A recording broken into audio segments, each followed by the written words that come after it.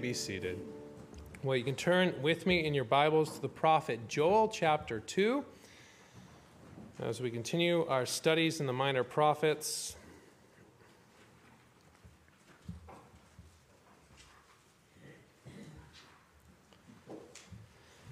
Joel 2, we're going to look at verses 12 through 17 this evening. I'll begin reading at verse 12 to verse 17. Now therefore, says the Lord, turn to me with all your heart, with fasting, with weeping, and with mourning. So rend your heart, not your garments. Return to the Lord your God, for he is gracious and merciful, slow to anger and of great kindness, and he relents from doing harm. Who knows if he will turn and relent and leave a blessing behind him, a grain offering and a drink offering for the Lord your God? Blow the trumpet in Zion, consecrate a fast, call a sacred assembly, gather the people, sanctify the congregation, assemble the elders, gather the children and nursing babes. Let the bridegroom go out from his chamber and the bride from her dressing room. Let the priests who minister to the Lord weep between the porch and the altar. Let them say, spare your people, O Lord, and do not give your heritage to reproach, that the nations should rule over them. Why should they say among the peoples, where is their God? Amen. Well, let us pray. Our great God, we know that our sin does deserve great punishment. We know that our sin deserves everlasting punishment. Yet we are thankful that you are the God who gives a way of salvation in another. And we are thankful that that is in Christ Jesus. We are thankful for the message of hope that is found in the gospel. We are thankful for the gift of repentance, that you show people their sins. We're thankful for the gift of faith, that you cause people to turn from their idols to Christ Jesus and to believe upon him and find everlasting life in him. And there are many other blessings that you've given to us as well, and covenant graces that you've given to us as well. But we're thankful for repentance. We are thankful for faith. And we are thankful for the clarity that one day Christ shall come again. And so we ask and pray that we would have a sense of urgency. We ask and pray that we would not be complacent.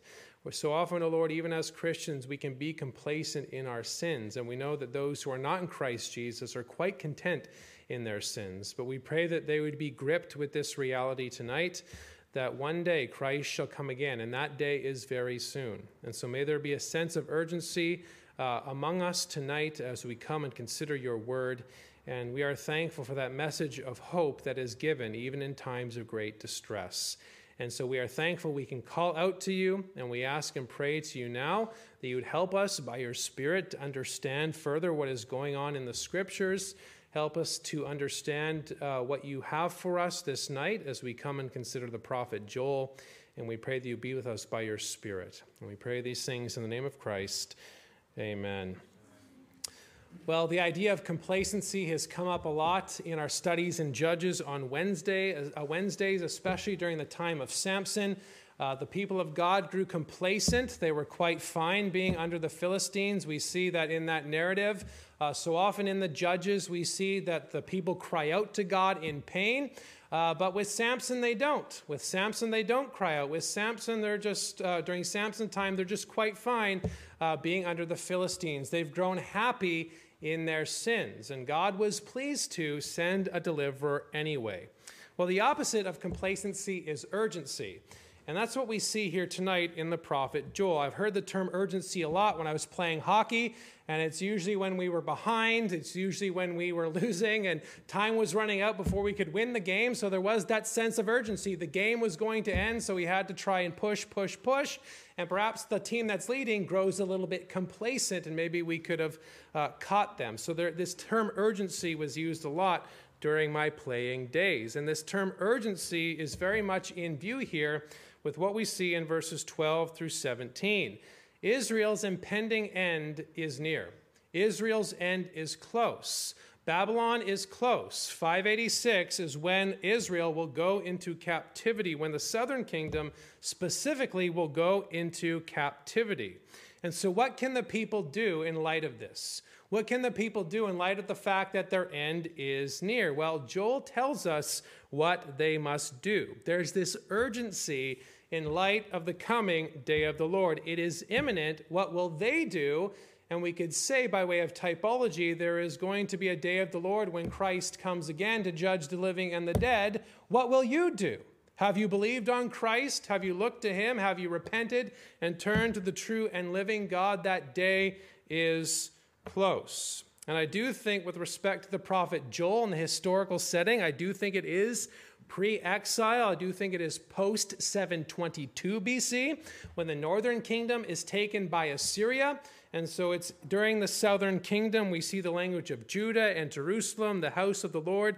Those things seem to be in operation, so it's very close to that day. It's very close to that time where Israel shall be taken into captivity because they violated the covenant.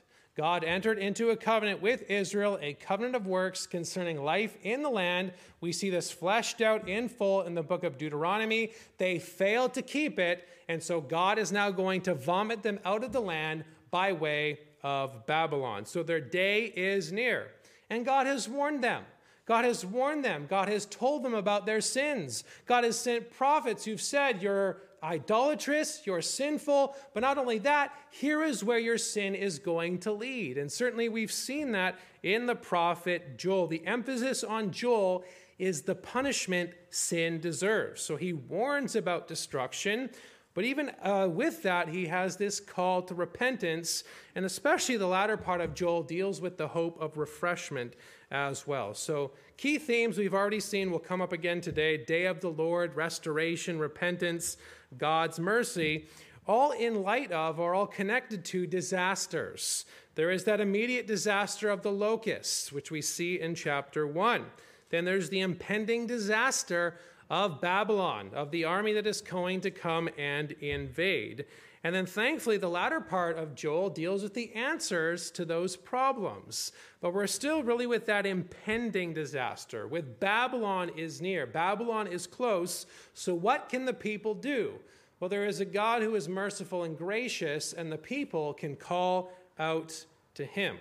Now, I think the problem is very clear. It is when there is no urgency.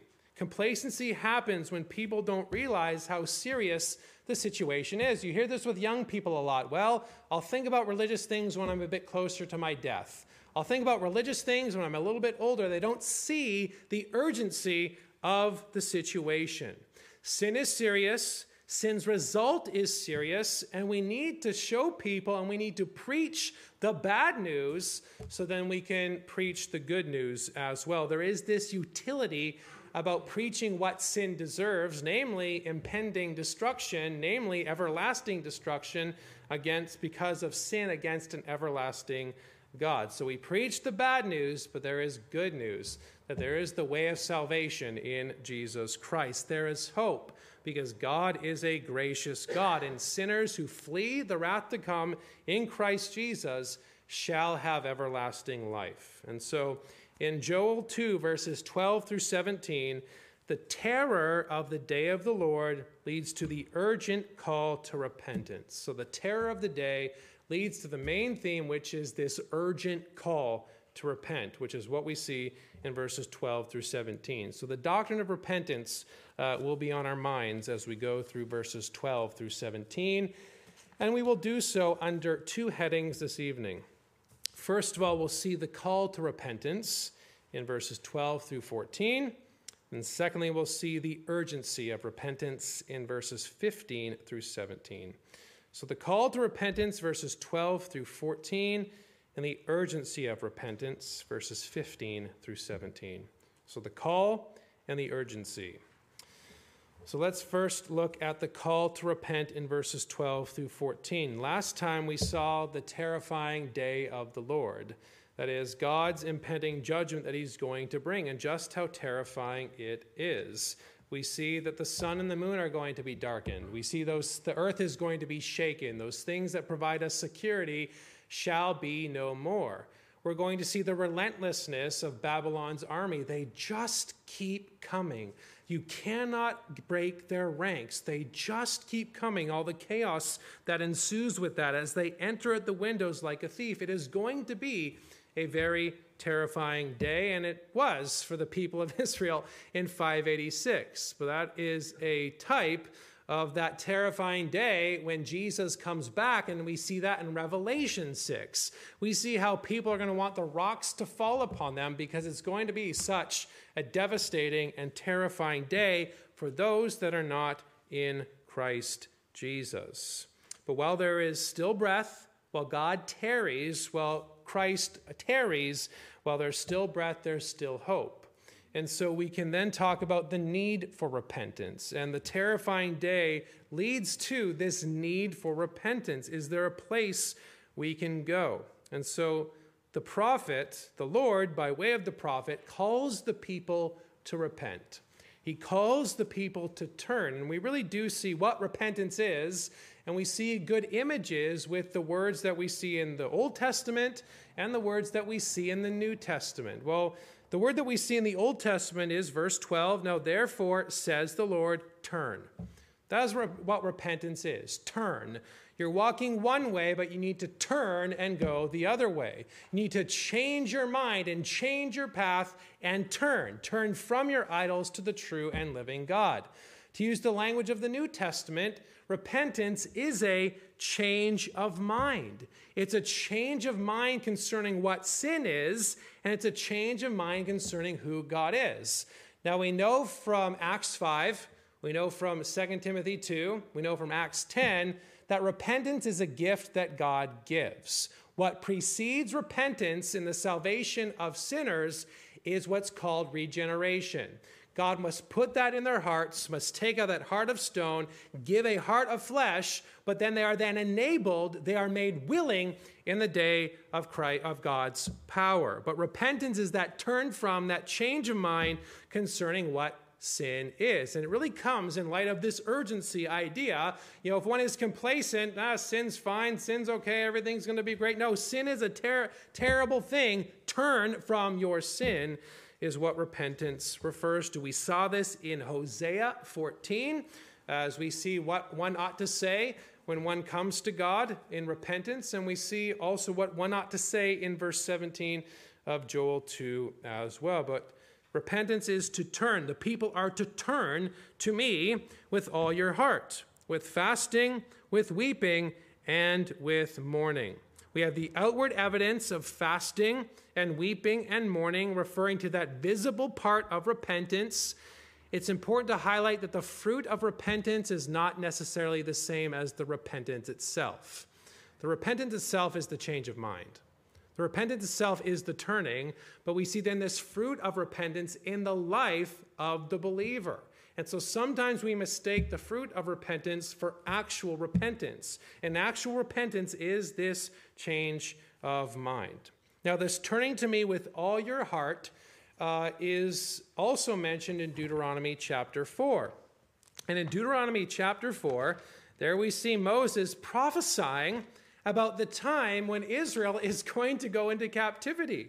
He prophesies about a time when the Lord is going to scatter them among the peoples. You see, Moses is a prophet. Moses knows that the people are not going to keep this covenant. Moses knows, because he's a prophet of God, that the people are going to violate this covenant. And so he prophesies about a time when they're going to go into captivity. And so we see that in verse 27 of Deuteronomy 4. The Lord will scatter you among the peoples, and you will be left few in number among the nations where the Lord will drive you. And there you will serve gods, the work of men's hands, wood and stone, which neither see, nor hear, nor eat, nor smell. But from there you will seek the Lord your God, and you will find him, if you seek him with all your heart and with all of your soul. What is one of the key things about the new covenant? It is internal. What's the promise of the new covenant according to Jeremiah 31? God is going to put it in their hearts. He's going to put it in their minds. What's the key thing about Ezekiel? He's going to remove that heart of stone and put in that heart of flesh. That is one thing that's so much greater about the new, is that God works internally in the hearts and lives of people. Because on our own, or according to the terms of the old covenant, we could not turn to God with all of our heart. We need to have that heart changed. And so a lot of what we see in Deuteronomy 4, and also where this is fulfilled with what we see in Joel chapter 2, is in the new covenant in the Lord Jesus Christ. It is when they go into exile, according to Deuteronomy 4, they shall call on the Lord, and the Lord shall hear them. It'll be in the latter days, as Moses says in Deuteronomy 4. And we know that the latter days come with Christ Jesus. The last days have come in him. They've been inaugurated in his coming. And we are in the last days, and so too were the apostles in the last days, because that messianic age has come in Christ Jesus our Lord. So turn to me with all your heart, alludes back to Deuteronomy 4, which also then points ahead to that new covenant era. So rend your heart, turn to me with all your heart, back in Joel 2, with fasting, with weeping, and with mourning. Then he says, as he continues this important heart aspect in verse 13, so rend your heart and not your garment, return to the Lord your God. Now, it's not a disdain for the sacrificial system. We see in the prayer of repentance in Psalm 51, even though he talks about how the Lord desires a contrite heart and a broken heart, that is sacrifice, we also see in Psalm 51 that he's not against sacrifice. It's through that contrite heart he would offer sacrifice. And so it's not disdain for the sacrificial system. What it is against mere formality. Just saying the words of repentance without actually repenting. Bringing sacrifice without actually having a changed heart. Having this mere formality, this mere outward repentance rather than true repentance. Because true repentance really does come from the heart. True repentance does not blame shift. True repentance owns sin. We all have sinned against God. We all have sinned against one another. True repentance owns it. I have sinned. I have done this thing. I've sinned against God. I've sinned against man. We own the sin that we have. True repentance is one that comes from the heart, and it is wrought by God as it is a gift, according to Acts 5, Acts 10, and 1 Timothy 2. But even here, we're starting to see the prophecies concerning that. To rend your heart, not your garment, return to the Lord your God. And notice the reason we can go to God, the reason we can return to the Lord. Remember, the Lord is the one whom we've sinned against. Remember, the Lord is the one whom Israel has sinned against. But here we see that he is the one that they go to. Here we see that he is the one that we go to. And so we see the reason we can go to him, for he is gracious and merciful, slow to anger and of great kindness, and he relents from doing harm. Now, if you've been with us for a while, you've heard these terms repeated often. In fact, we saw that in Jonah. Remember, we kind of did things out of order. We started with Jonah, and now we're going back, and then we did Nahum, and now we're going back to Hosea. But I guess in God's providence, it's good we start with Jonah and Nahum, because remember Jonah's plight and problem. Remember, he is mad at God because he is gracious and merciful, because God was so gracious and merciful to Nineveh, Israel's enemy. God was so kind to them. God is that God, and Jonah is mad. I know you're gracious, God. I know you will do this kind thing if they repent. He knows who God is, yet we see that he cares more about his plant than he does people. And then we also saw this in Exodus 34. Now remember, Exodus 34 is in that context concerning the golden calf. Israel doesn't know where Moses is. We don't know where he went. And so they instead decide to worship this golden calf. And that's when Moses intercedes, right? That episode is in view in Joel chapter 2. Even with the language that we see with the intercession, all this is in view. Because Moses appeals to a gracious God. And God appears to him in that theophany. And what is proclaimed? Who is proclaimed? The Lord God, Slow to anger and abounding in steadfast love. I'm getting all the words mixed up, but it comes right out of that. He is merciful and gracious. He is abounding in goodness, who forgives. He is that God. And that is the God that we can appeal to because of who he is, that he is the good God. And certainly we know that Jesus Christ is that one with what we saw in John chapter 1, as the Word becomes flesh, as the one who is beheld, namely the one who is the Son, the one who is full of goodness and truth. Christ Jesus is God, and God is gracious. And so we've seen some of these terms before. For he is gracious. It highlights that he hears our cries. This is important for Joel. Even with the locusts in Joel 1, what are the people of God to do? To cry out to God. What do the beasts do? They cry out to God. And if the beasts cry out to God, we ought to cry out to God, and he's gracious to hear us. He is merciful in that he dispels the misery of his people. Brethren, we brought sin and misery, or Adam brought sin and misery into this world, and we in Adam, but God removes that misery. Why? In Christ Jesus, as he takes away our sins. He is gracious and merciful. Notice he's also long-suffering. He is slow to anger. And remember, he has been very patient with the people of Israel. He has been very long-suffering with the people of Israel.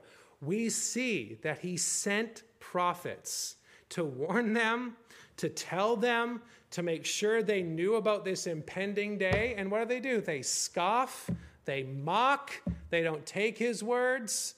And so God has been very long-suffering with the people of Israel. And God has been very long-suffering with mankind for a very long time. We see that God has the rain falls on the just and the unjust. He gives temporal blessings. Now, temporal blessings do not save. We know that it is Christ saves. We know that temporal blessings are a good thing, but they are not saving.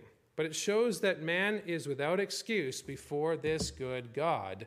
Because God has been very good, and he is good, and we see his goodness in his long suffering. So he is slow to anger. He's of great kindness, abounding in covenant kindness. He is this God who will do what he says he will do. And then we see at the end of verse 13, and he relents from doing harm. This is accommodation language to us to further describe his compassion, to further describe his goodness, that he relents from his wrath. God is not moved by us, but the point is he will not bring about the thing we deserve. That is what relenting highlights. And thankfully, brethren, he is not going to bring about what we deserve, namely everlasting damnation, because Christ bore it upon himself. And so we see that he is a good God, and he is pleased to, based upon his goodness, to not bring about that harm. He relents from doing harm. Now again, Exodus 32 is in view, right? Exodus 33 and 34 are in view. We see that God relents there, that God is gracious there. That's what the language of relenting highlights for us.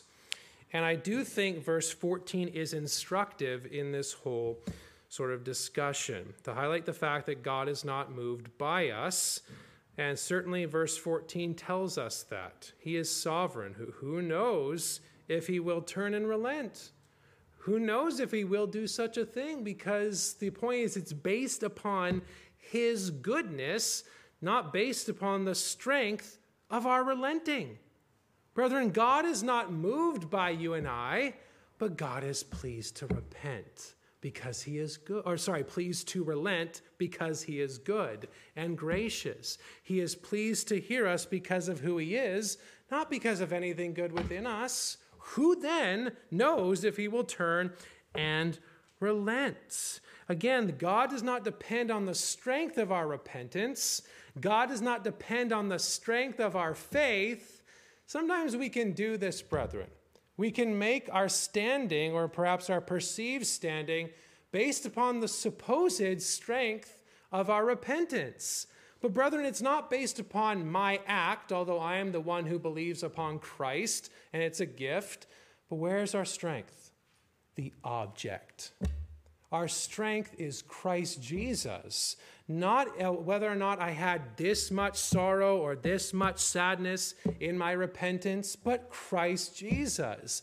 Weak faith is still saving faith. I must confess, brethren, the Puritans have a lot of wonderful things to say. Sometimes there is a lot, if you read them, you're kind of like, am I actually saved, with how they talk about repentance and faith and all these sorts of things? Because it seems like you have to do all these things, have all these conditions before you can actually be considered a Christian. What does the Bible say? The Bible says, believe upon Christ and you shall be saved. Turn from your idols to the true and living God. It doesn't matter how strong that is, but believe upon Christ and you shall be saved. I think Stuart nails it. He says, human repentance does not control God. Human repentance does not control God. People cannot force God to show them his forgiveness. They can only appeal to him for his mercy in not meting out against them what they very well deserve. And thanks be to God, he has provided a way of salvation in Christ Jesus. He is the strength of our salvation, and we look to him by faith. Weak faith is still saving faith. That's what J. Gresham Machen said. Weak faith may not move mountains, but it takes an enemy and makes him a friend with God. That is what saving faith does, because Christ is the object of our faith. And so who knows if he will turn and relent and leave a blessing behind him. It's highlighting that sovereignty. Who knows? Because God is sovereign. A grain offering and a drink offering for the Lord your God. The implication seems to be is that if one turns and if God is gracious, and God is gracious, there's going to be a time of worship again. Because remember, we saw in 1:9 and 1:13 that they don't have any food for a grain offering. They don't have any food for a wine offering. They don't have any food for a drink offering. They don't have any food, but there's going to be a time of blessing again in which God will seek worshipers, in which they will worship the one true God. So it will be held out again. It'll be held out again even after it was withheld, because they didn't worship God aright. They didn't worship him in a holy way. They didn't worship him in a way that is pleasing unto him, so he removes it. But in the new covenant, there's going to be worship again, because God is good, God is sovereign, and God is free to do as he pleases. And thankfully, he is pleased to save sinners. Now, as far as application, we're going to talk about what repentance is. I'm just going to do a little bit of exposition, not a whole lot, from our confession of faith. Chapter 15 deals with of repentance unto life and salvation. I think there's a good definition of what it is in chapter 15, paragraph 3, where they say, saving repentance is an evangelical grace whereby a person being by the Holy Spirit made sensible of the manifold evils of his sin, doth by faith in Christ humble himself for it with a godly sorrow, detestation of it, and self-abhorrency, praying for pardon and strength of grace with a purpose and endeavor by supplies of the Spirit to walk before God unto all well-pleasing in all things. But it is that sensible of the manifold evils, godly sorrow, praying for pardon. So it's this recognition of sin. It doesn't blame shift. It is an evangelical grace that God gives. But I do like how the Baptist divines distinguish between repentance unto life and repentance unto salvation. And the distinction is this: repentance unto life is that initial turning, when it's that conversion, when we turn to the true and living God. And certainly we see the language of repentance in the book of Acts, which I definitely think Joel in mind, this calling upon God, this repenting, and God hears, although I think repentance there isn't necessarily what we see with respect to the doctrine, but it just highlights the whole act of conversion, turning to the true and living God. But we see that there is this initial, we turn from our sin to the true and living God. That is repentance unto life. And so they say, God in their effectual calling giveth them repentance unto life. But in our Christian walk, we still sin, right? I don't know about you, but I still sin. I still have remaining corruption. I still have struggles. And so we must continually repent. not unto life, but unto salvation. And it is not as though we've lost our salvation, but it is just that reminder of what we have in Christ Jesus. So they go on to say, where there is none that doth good and sinneth not, and the best of men may through the power and deceitfulness of their corruption dwelling in them, with the prevalency of temptation, fall into great sins and provocations. God's people can fall into great sins and provocations, and they are still the people of God. God hath, in the covenant of grace, mercifully provided that believers so sinning and falling be renewed through repentance unto salvation. Brethren, in our Christian life, we must continually repent. We've believed upon Christ, we've looked upon him, there is mercy and forgiveness, but we must continually repent. You want to know what to say when you need to repent? Read Psalm 51. Read Psalm 51. That's after David kills Uriah, sins with Bathsheba. That's what we sang in hymn 415. God be merciful to me. Upon thy grace I rest my plea.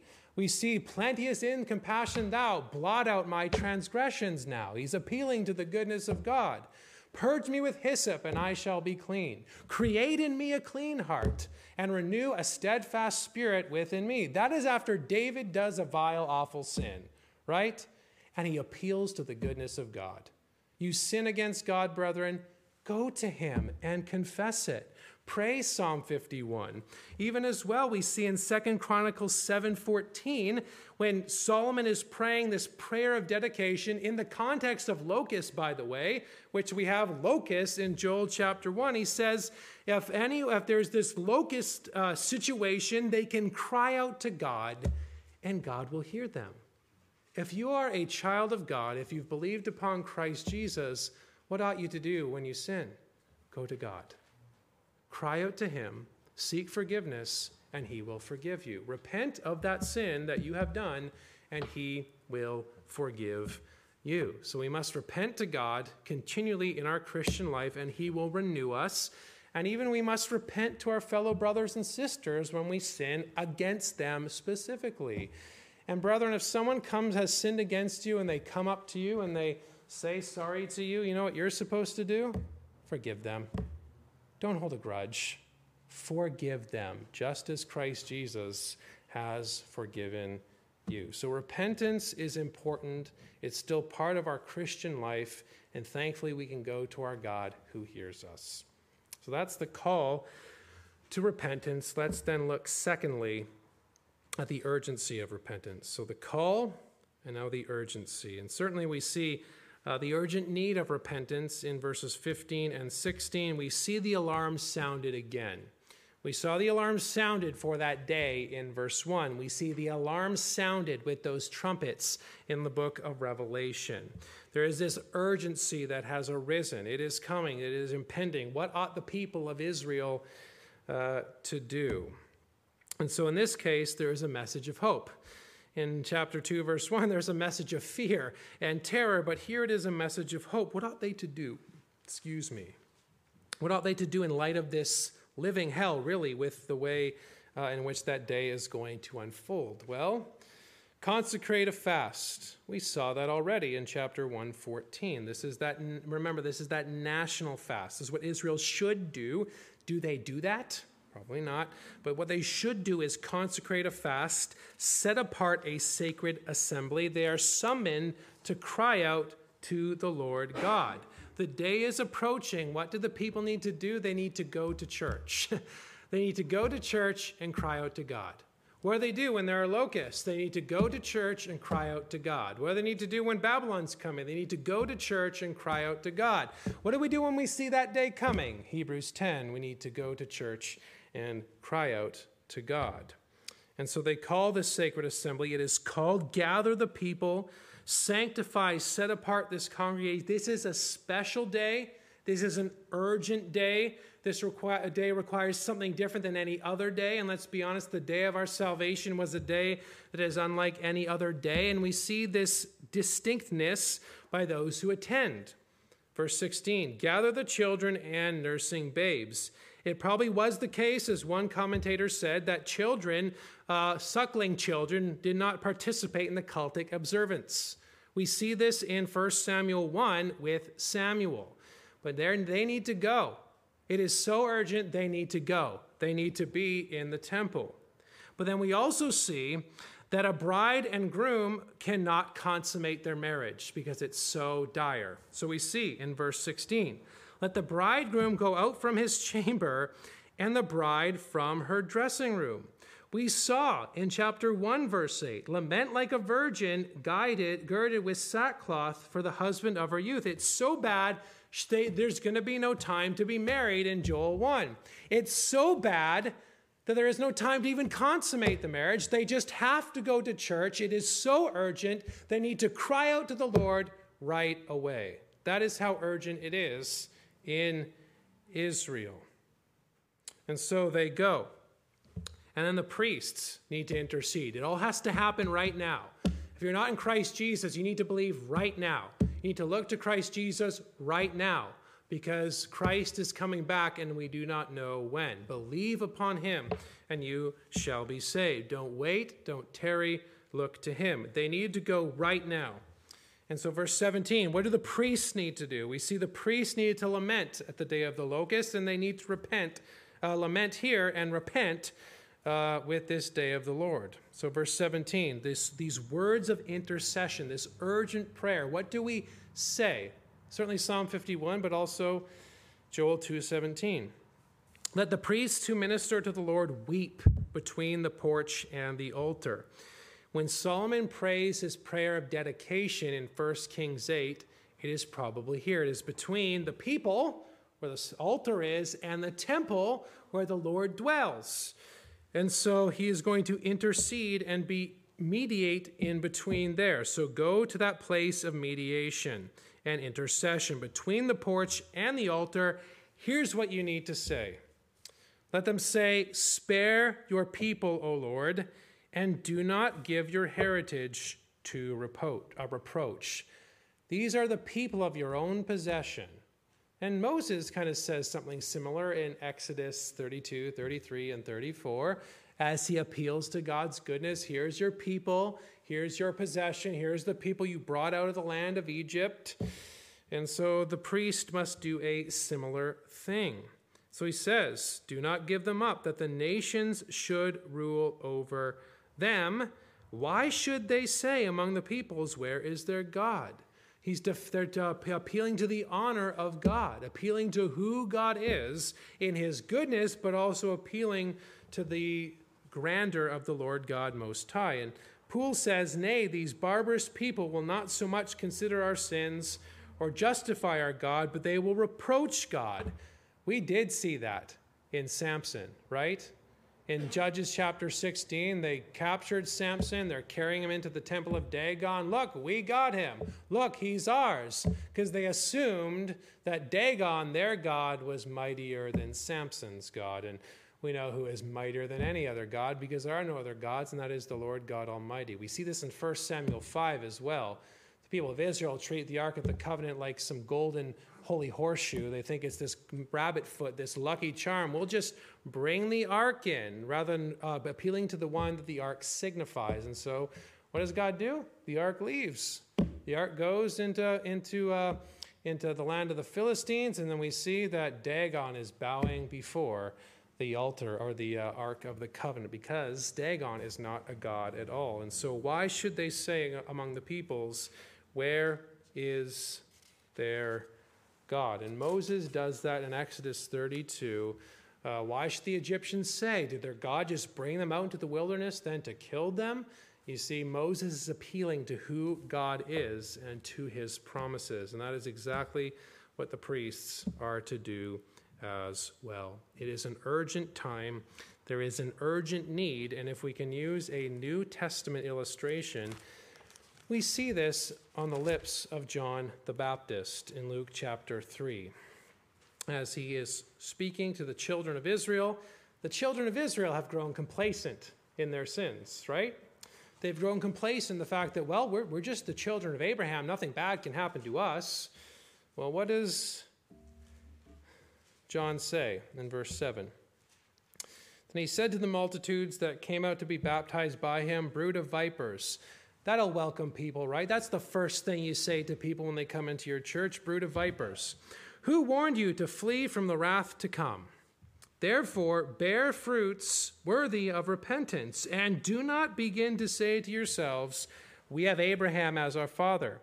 For I say to you that God is able to raise up children to Abraham from these stones, and even now the axe is laid to the root of the trees. Therefore, every tree which does not bear good fruit is cut down and thrown into the fire.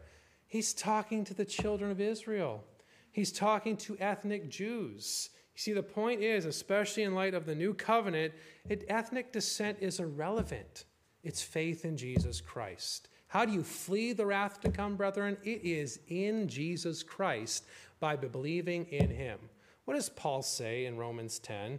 I desire and pray that my brethren believe and be saved, that they be saved in Christ Jesus. So there is this urgent need to repent, this urgency that we see in Joel, this urgency that we see in Luke 3, and there is an urgency today. Christ is coming. We don't know when he is going to come. Believe upon Christ Jesus. And even though it is a terrifying thing to think about that coming day of the Lord, for those that are in Christ Jesus, there is mercy and forgiveness. And for those that are not, another thing we appeal to is the goodness of God to forgive sins. And one of the wonderful things I like about our confession as well in chapter 15 is paragraph 5.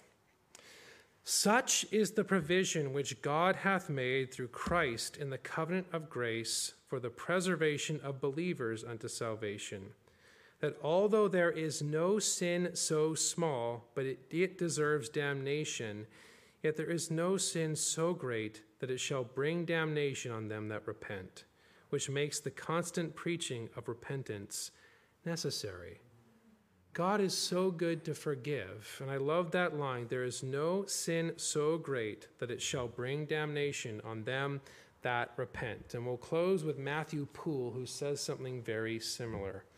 He says, none need to be discouraged as if it were too late to seek and hope for mercy. God will pardon the truly penitent and deliver them from eternal miseries, and it is possible that he may deliver from present temporal calamities also. If you obtain not all you would, you shall obtain enough to show that it was worth your while to seek God. He is merciful. He is forgiving. Believe upon him, you shall be saved. Believe now. The day is near. There is an urgency to repent. Well, let us pray.